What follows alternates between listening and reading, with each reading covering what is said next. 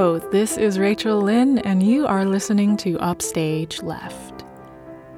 I'm a little bit nervous to release this episode because this episode is different than all the other ones in that Kendall Cafaro, who works with me on the show, convinced me that it would be a good idea for me to be interviewed and to talk a little bit about myself and the show. So we did that. We recorded this episode in April of 2022, a little while ago, and listening back, I definitely feel empathy for my guests because it's so vulnerable, and I'm just editing and cringing at some of the things I said, and I'm just hoping that maybe, I don't know, somebody listening will find it useful or interesting and hopefully not be offended. I also should say that I mispronounced Martina Mayok's last name in the episode. So just for the record, I know it's Mayok. I apologize. I'm sorry, Martina, if you are listening. Yeah. So this is my nervous intro for this episode. I am excited about the guests we have coming up later this year. But for now, this is what we have. Thank you for tuning in, and here is me talking to Kendall Cafaro.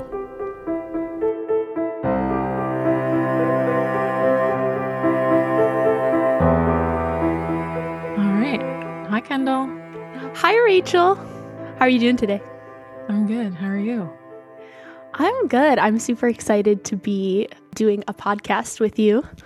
For those who don't know, my name is Kendall, and I am the social media manager for Upstage Left.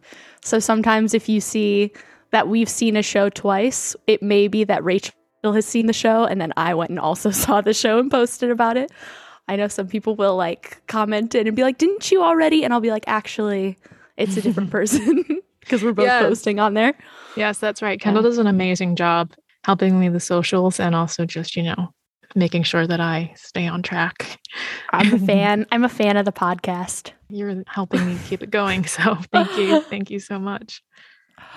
So I've prepared some questions for you because I'm Rachel's friend, but I'm also a big fan of Rachel's, and I feel like our relationship, I feel like I look up to you so much and how much you always have going on, and I feel like you are in so many different spaces, so many different kinds of artistic and creative spaces. You're on Law and Order right now, but I also know as a theater artist, you are a part of Ensemble Studio Theater. I know you have a lot of experience working at the Flea, and you have you've done a bunch of residencies for your own original work. And I just wanted to ask you what makes for you an ideal creative space, or a space where you feel most free and excited to make things or be a part of work? That's a great question. I think having gone through so many spaces, a lot of the times the thing that called out to me for those spaces, for example, the Flea and, Ensemble Studio Theater, was for me at that time in my career, the work they were doing felt like it was work I could be and should be working on. Right.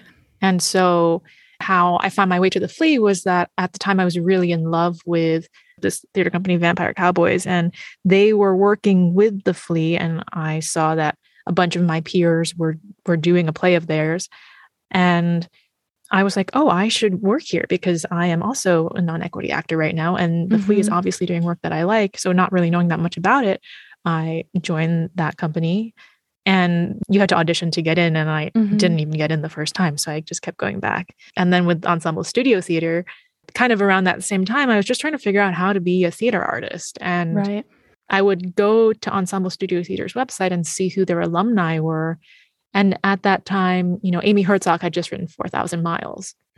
And that was one of the first roles written for an East Asian character that I felt like, not that I so much identified with, but I could play that. And this is somebody who's writing East Asian characters who, at the time there weren't that many roles for us. And so I just thought, oh, that's interesting. And then I saw that Annie Baker was an alum, and I thought, oh, what a cool space. And I noticed that everybody whose name was on that roster was, much more ahead of me in terms of career. But I thought, I'd planted a little seed that was like, it would be very cool to be a part of this theater company. And a little bit farther down the line, I started working there. Awesome. So you were doing that and doing those different things. And then couple years ago, you started this podcast. Can you tell us a little bit about why you started this podcast and what was interesting to you about starting a theater podcast? Yeah, it was a combination of a few things. In undergrad, I was listening a lot to this podcast, Downstage Center, that was produced by American Theater Wing that Howard Sherman would host. And they stopped producing it kind of right around the time I graduated, but I would be listening to Mandy Patinkin and Bernadette Peters and all of these people talking about their experience. And I so enjoyed that podcast, but I did feel a little bit distant from it because Howard Sherman didn't really talk to me. I felt like he wasn't asking the questions that I was interested in. And I also felt like a lack of diversity in the guests made me feel like the people who he's interviewing are not similar to me, or they didn't come up in the way I came up. And so that there was a space I felt that needed to be filled in terms of the artists I was interested in talking about their careers. So there was that. The other thing was a lot of my friends were coming up and getting big jobs that they were being recognized for the first time. And I was amazed by that. And I wanted to celebrate them. And so this podcast felt like a way I could not only celebrate them, but find out about how they were doing and what they were doing that might be different than what I was doing to get to where they were. And the last thing was that I was going through a heartbreak. I had went through a breakup that really shifted things for me. And I think breakups for me are really good catalysts for work because they kind of put me in a fuck it mental space, So yeah, sure. they kind of, it's like, you know what, I'm just going to make this and it doesn't have to be perfect. And let me just do it, Yeah, absolutely. Have there been things that have surprised you about talking to these different guests or things that have come up that have really excited you? One of the biggest things that surprised me was Martina Mayock saying yes to talking to me and her generosity. Because also we recorded that interview and I want to say it was in 2020. It was around the time of the pandemic because we were doing it over Zoom. That's right. It was in the pandemic. And we did a whole interview and then she emailed me and we did it again because, so we were just free flowing in that first interview and some stuff came up that I think was of a sensitive nature. And so we just decided to do it again. And that generosity to me was stunning. She had already, won the Pulitzer. Right. And it was just, it was a great reminder that you can be super successful and still maintain this humility and generosity. So that was one of the greatest gifts that this podcast has given me. Yeah. What was it like doing a theater podcast we're still, listen, we're still in the pandemic. But how was it doing it through the pandemic? Yeah, it was hard. And we've talked about it. We talked about this last night, didn't we? Yeah. So right when the pandemic happened, it was great because I had a lot of time. So I actually just lined up 5 interviews at the top of the pandemic that I then edited as we went. Actually, one of the interviews I never got to publishing, which was, one of the interviews is still lingering in my files. And part of that is as the pandemic wore on, I became less and less excited about theater and what was happening until Joshua William Gelb started making stuff. And I thought, wow, that's really cool. I want to talk to Josh because, what he's doing is so innovative and actually theatrical. But at a certain point in the pandemic, it felt endless. Like there was going to be no end to whatever we were doing on Zoom. you know, absolutely. Have you noticed a change? Now that we're out and about, seeing a bunch of things all the time. Have you noticed your relationship with theater? Do you feel like it's changed at all? It has, and I am not sure if I have changed, if it's me or if it's theater. I can't tell. I mean, I think part of it is now we're making things with masks and protocols and a lot less. We haven't been embodied in so long, 2-ish years. So people are figuring out how to get back into rooms and be with each other and share space. That's part of it. And the other part is because of that, people are feeling like the backlog or something, like the pressure to fill seasons, or we promised all these artists these productions, so now we're going to do them.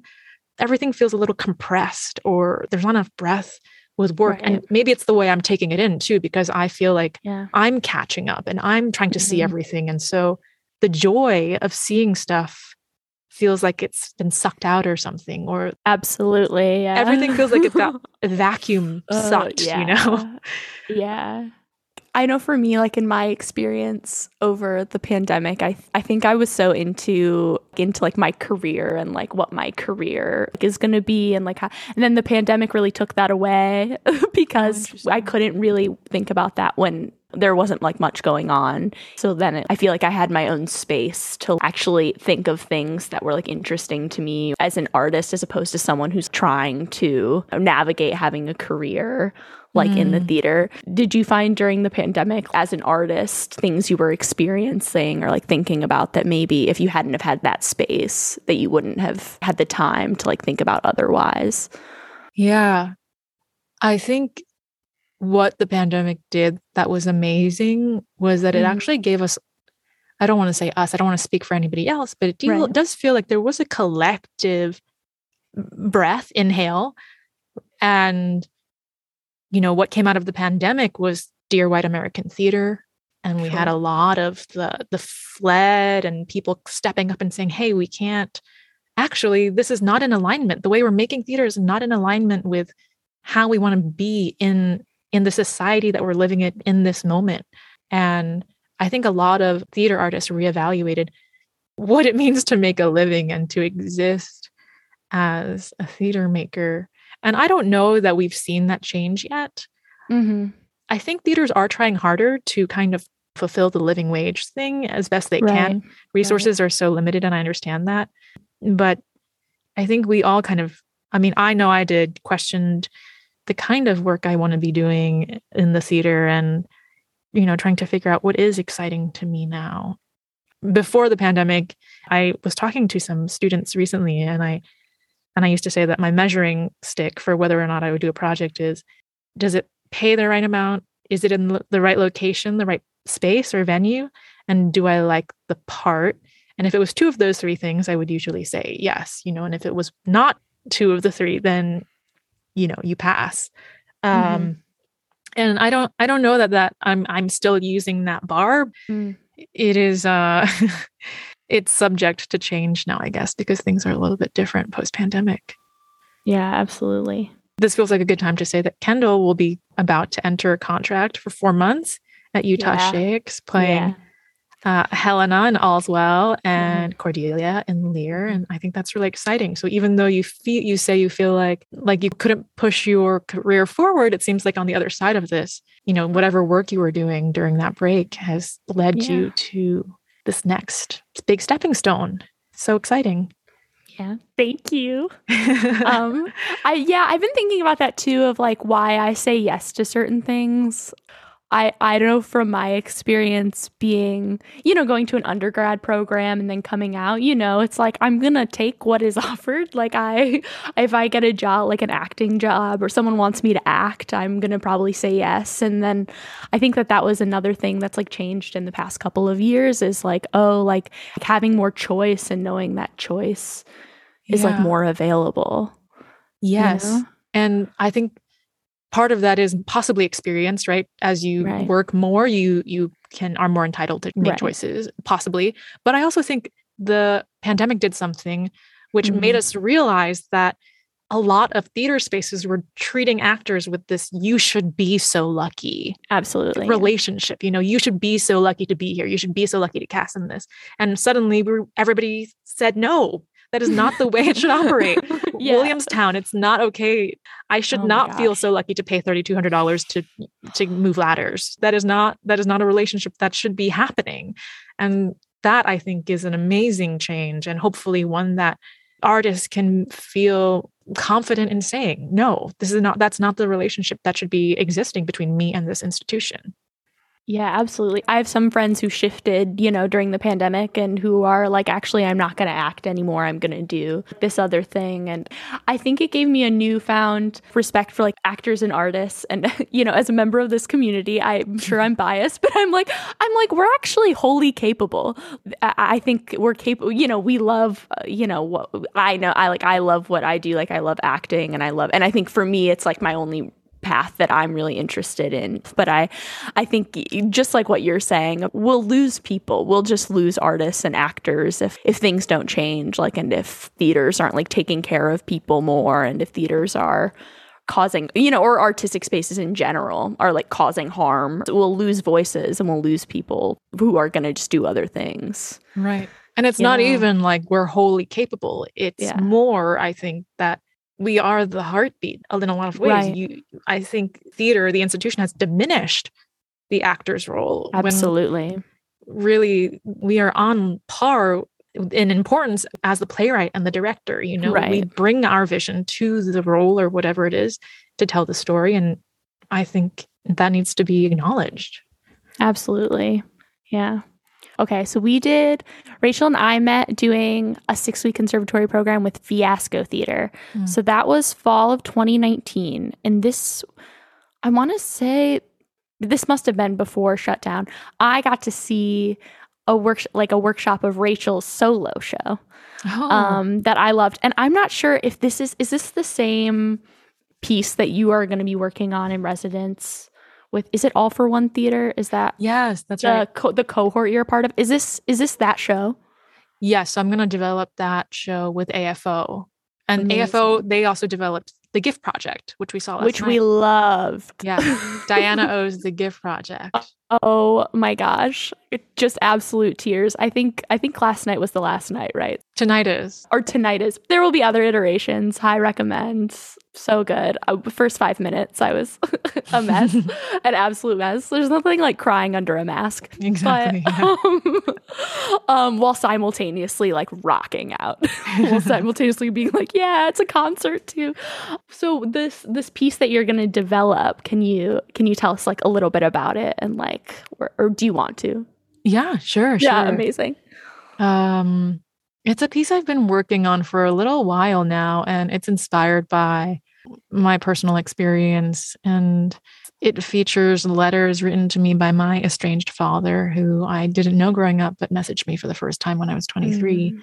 And I interviewed my mom around 2017. And I think East Asian, my family, we're not the best communicators. And so my mother and I had never really talked about her story coming to America and leaving, communist China in the 80s and moving. Actually, she moved to Manchester, England first by herself. And we had never really talked about how she ended up there or anything like that. So this interview was the first time we kind of even broached the subject.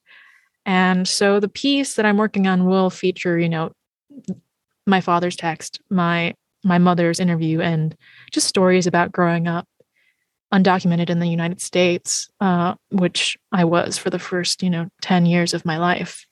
What was like the moment that you decided to like start this project? Has it been something that's always kind of been like in your head for like years, and then one day you were like, okay, I'm going to start working on it? Or did something happen where you were like, I'm going to start working on this piece now?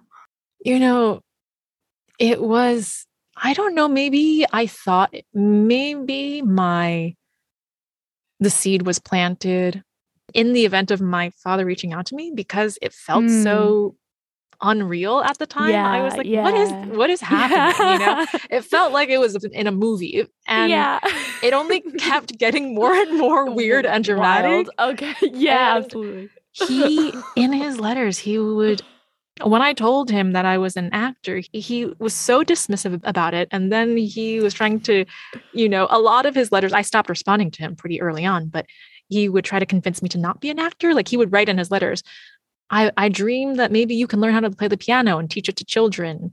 Or have you ever thought about doing the news?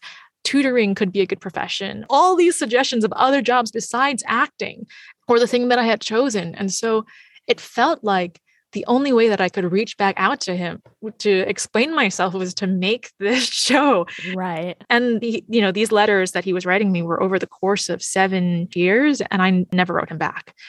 And so I think year after year, I would get them and I would think, okay, you know what?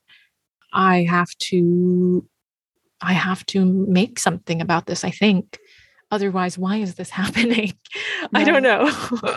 Oh, absolutely. Yeah, like trying to like maybe make sense of a nonsensical like situation or something that's wild. Yeah, but it actually comes back to the thing we were talking about earlier, which is heartbreak, right? Heartbreak is a great catalyst for work for me and possibly for other people. And my whole relationship with him has felt like kind of a heartbreak. And so just, unearthing that whole thing felt like something necessary. And also Diana said it in her show last night, and I think about this in terms of my whole career. I never was like, I want to be an actor. I want to be on stage, but it does feel like existing, being seen is a kind of advocacy for people who don't get seen. And having lived in this country undocumented as a child, I felt like when I came to the theater, it felt like an antidote to being invisible.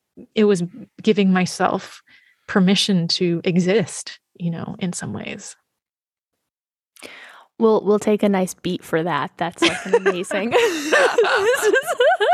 Me being like pregnant pause. Yeah, I mean, I think too. I bring up your piece because I'd worked at the Fiasco and immediately was like a fan. I don't know, like learning that about you, or like learning about that experience and like your take on that experience. Also too, like watching watching your performance of the workshop, it was also so like hilarious, like the way like your humor with it of being like, and it's also because what you said too, it was just like wild to like watch, and like as you go through these emails that are like real, everyone's like, oh my gosh. And I also loved watching you be your mom, was like so I don't know, that was just such a you said too, like there was never like a moment that you were like, I'm going to be, an actor and I'm going to be like this. But I don't know, because you went to NYU after going to Stuyvesant High School, and like to study acting and things like that. How was your mom like about, she have like a take on you deciding, I'm going to be an actor and a theater artist and make my way, like doing that? Oh yeah, strong take. I think there was an intervention. She hired somebody who I had never before met in my life to talk me out of going to acting school. It was like a come to Jesus moment, and I reacted as any teenager would, which was to say "fuck you" loudly and often. Yeah, I think my mother came here with the immigrant dream and hoped that I would follow the path of becoming what she could and never. And she made a lot of sacrifices. And I think that's a very common immigrant narrative, is like your parents coming and saying, we've sacrificed everything for you, and now you must become the savior of this family. The entire future of our family rests on your shoulders. And I think that's a lot of pressure. And I think Stuyvesant was the perfect pressure cooker for me to be in. That kind of forced me to break that all apart. And it was too hard. That school was too hard for me. Commuting 1 hour each way. Right. Being with these hyper competitive, hyper smart people. I just didn't have the resources. And I didn't have the context. I'm amazed at, when I think about children now, and I did some tutoring during the pandemic. That was one of my day jobs, was tutoring.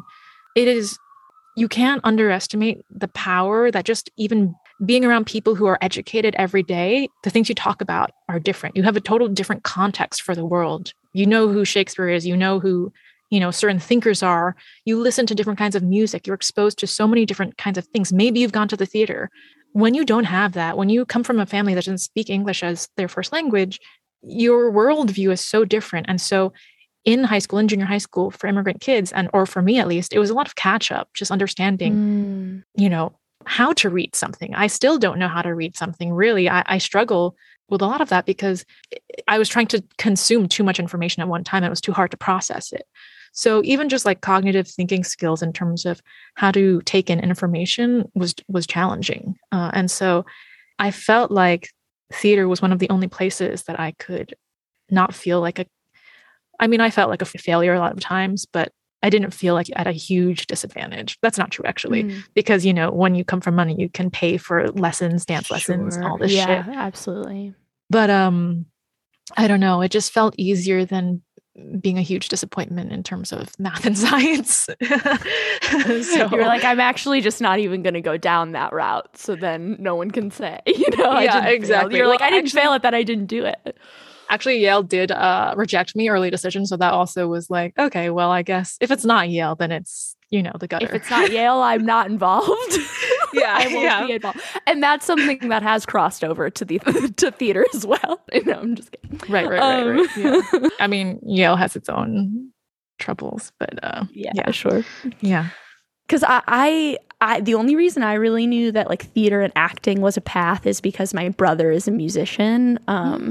And he like went to school for music. And I remember being like, oh, that's like an alternative path. Like that's not something I had really considered until like he went to college for that. And I was like, oh, there's probably college for like a bunch of things, And I thank you for sharing that, because I do think you're from Michigan. Right? Yeah. The Midwest. Yes. Yeah. And I did a show right before the pandemic in Montana, and we would do talkbacks. And I did feel like the path of the artist is so stigmatized, and not just there. Obviously, I went through it too, but I hope that as we move forward, we can destigmatize being an artist more. People asking questions like, isn't it hard? Or how do you make a living? These things I think are, those are the wrong kinds of questions. Not that there's right and wrong, but those aren't the questions that are useful to be asking about choosing your life as an artist. Yeah. I want to reframe. I'm hoping that with this podcast and other things that I make, that we can reframe why people become artists and how we can be artists. It's not just about getting jobs and making more money. Even I know that sounds so maybe privileged to say that, but I do, I haven't fully formed this thought. But when people ask me questions like that, I feel like they're trying to disempower me or make me feel small. And I want them to ask themselves, why are they asking this question rather than having to carry the burden of their fears, Yeah, absolutely. Yeah, I definitely felt that too. I felt that a little bit too during the pandemic of, because I was like supposed to go away, like a lot of people on like these theater contracts, and then they got shut down. And I think some people, not very many. I have a very supportive, I feel like my family is like very supportive of things, and like our friends generally are, but there were a couple of comments that were like, well, what are you going to do now for work? And I'm like, oh, you were just waiting. I was like, you were waiting for me to like, for something to be like not working as an act, that there is such like stigma around that, like being an actor who's like not currently right now, like in a rehearsal, and I'm like, I feel like people say that too to make themselves feel better about like their jobs or their like life choices. Right. I'm like, that's about you. That's not about me. Exactly. Exactly. What's something that's like you're excited about, whether it's making art or like acting? Is there something or excited to see, or what's exciting you? Well, the last thing that really, really excited me, the GIF project, obviously, was one thing. Oh my gosh. But the other thing that I've seen recently that really excited me was Everything Everywhere All at Once. Yes. You just saw that, right? Yeah. I just saw it. I just saw it a few days ago. And the reason being that it really felt like it was made for me, which sounds crazy, but no, yeah. I had like an out of body experience watching it, because I was laughing and crying, and I was like, oh, I wonder if, I don't know, I'm doing air quotes now, the mainstream audience is reacting this way, or is it just because this matches my lived experience? So in some ways, I'm seeing myself and experiencing seeing myself kind of for the first time. Right. And I was like, oh, is this how, if I looked like the people movies are usually made about, if I looked like them when I watch movies, would I have this experience? Absolutely, yeah. So I was like, whoa, my mind was kind of blown. And so I'm really excited about more diversity in the stories that are being told about people whose stories have been historically told about. And it's also the layers of that too, like not just representation, but also like it's like diversity within diversity. Like it's not just about seeing people of color or like East Asian like all, like it's not just about seeing like different faces. It's seeing those faces and then going into all of the different stories that exist within those spaces. I think that's what I love about streaming platforms and things, like the amount of media that's able to come out through those that aren't just competing for like box office spaces or things like that, is you get to see like diversity within, you get to see just so much more. Yeah. And I'm hoping that same thing will happen in the theater soon, because it really hasn't, I don't think. Sure. In the theater, I feel like diversity is a commodity in a way. Oh my gosh, yeah. And yes. So actually there hasn't been real, or there's very little that I've seen real humanity in diverse stories. It's great. They feel right now to me kind of like stepping stones, like, okay, let's do this experience's story, so that now that we've done this, maybe we can get to the more actually human and nuanced and interesting stuff, not just the stuff that subscribers can see and say, yes, this must be what it's like to be a blank kind of person, which sometimes is what, I'm doing air quotes again, diverse stories look like on stage to me. Yeah, like just educating white audiences in the theater. I do feel like it's that sometimes, especially when the subscriber base looks a certain way and the board looks a certain way and the artistic teams. It's like when we have, again, like air quoting, like a diverse stories, it's like really for the purposes of educating. It feels that it is for the purposes of educating white audiences about a certain whatever. And it's complicated, Taylor Reynolds and I talked about this in the episode we just recorded, but the white gaze, GAZE, is pervasive and complicated. And it is something to constantly you have to reevaluate your relationship to it, because we all went to school. We all have gone through institutions in some way. And so in some ways it's already been downloaded subconsciously into our brains. So how do we challenge it within ourselves and question ourselves, but also not lose who we are? I think that's something that I can do, which is be like, ask myself, wait, am I responding to this way because of my programming, or because I actually like it? I'm always trying to like figure out what it is I like and what it is I actually want to work on, kind of thing. So yeah, absolutely. Yeah.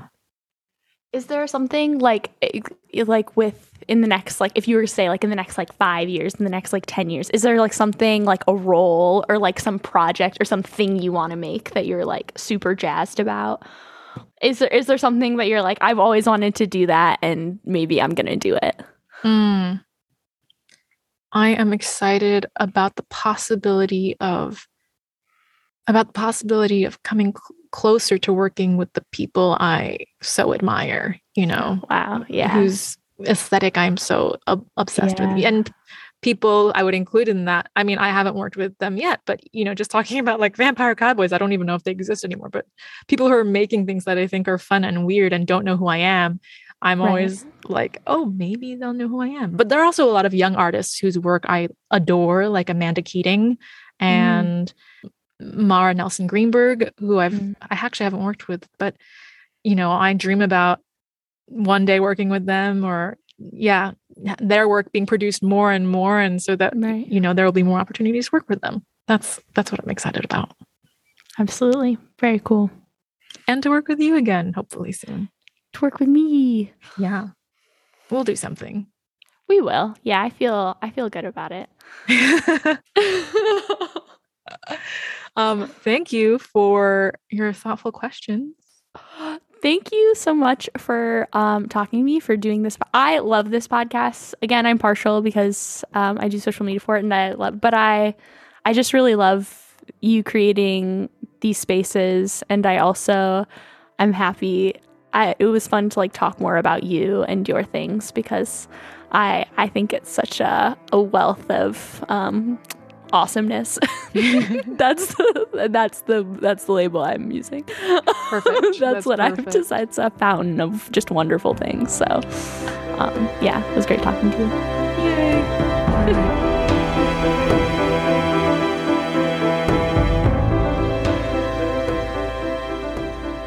Okay, that was me talking to Kendall Cafaro. I hope you enjoyed the episode and maybe, I don't know, found it interesting. If not, don't worry, there are lots of more interesting people who I'll be talking to soon. As always, thank you for listening. Follow us on Instagram, share this podcast with a friend, send us notes. We love chatting with people. Until next time, have a great day.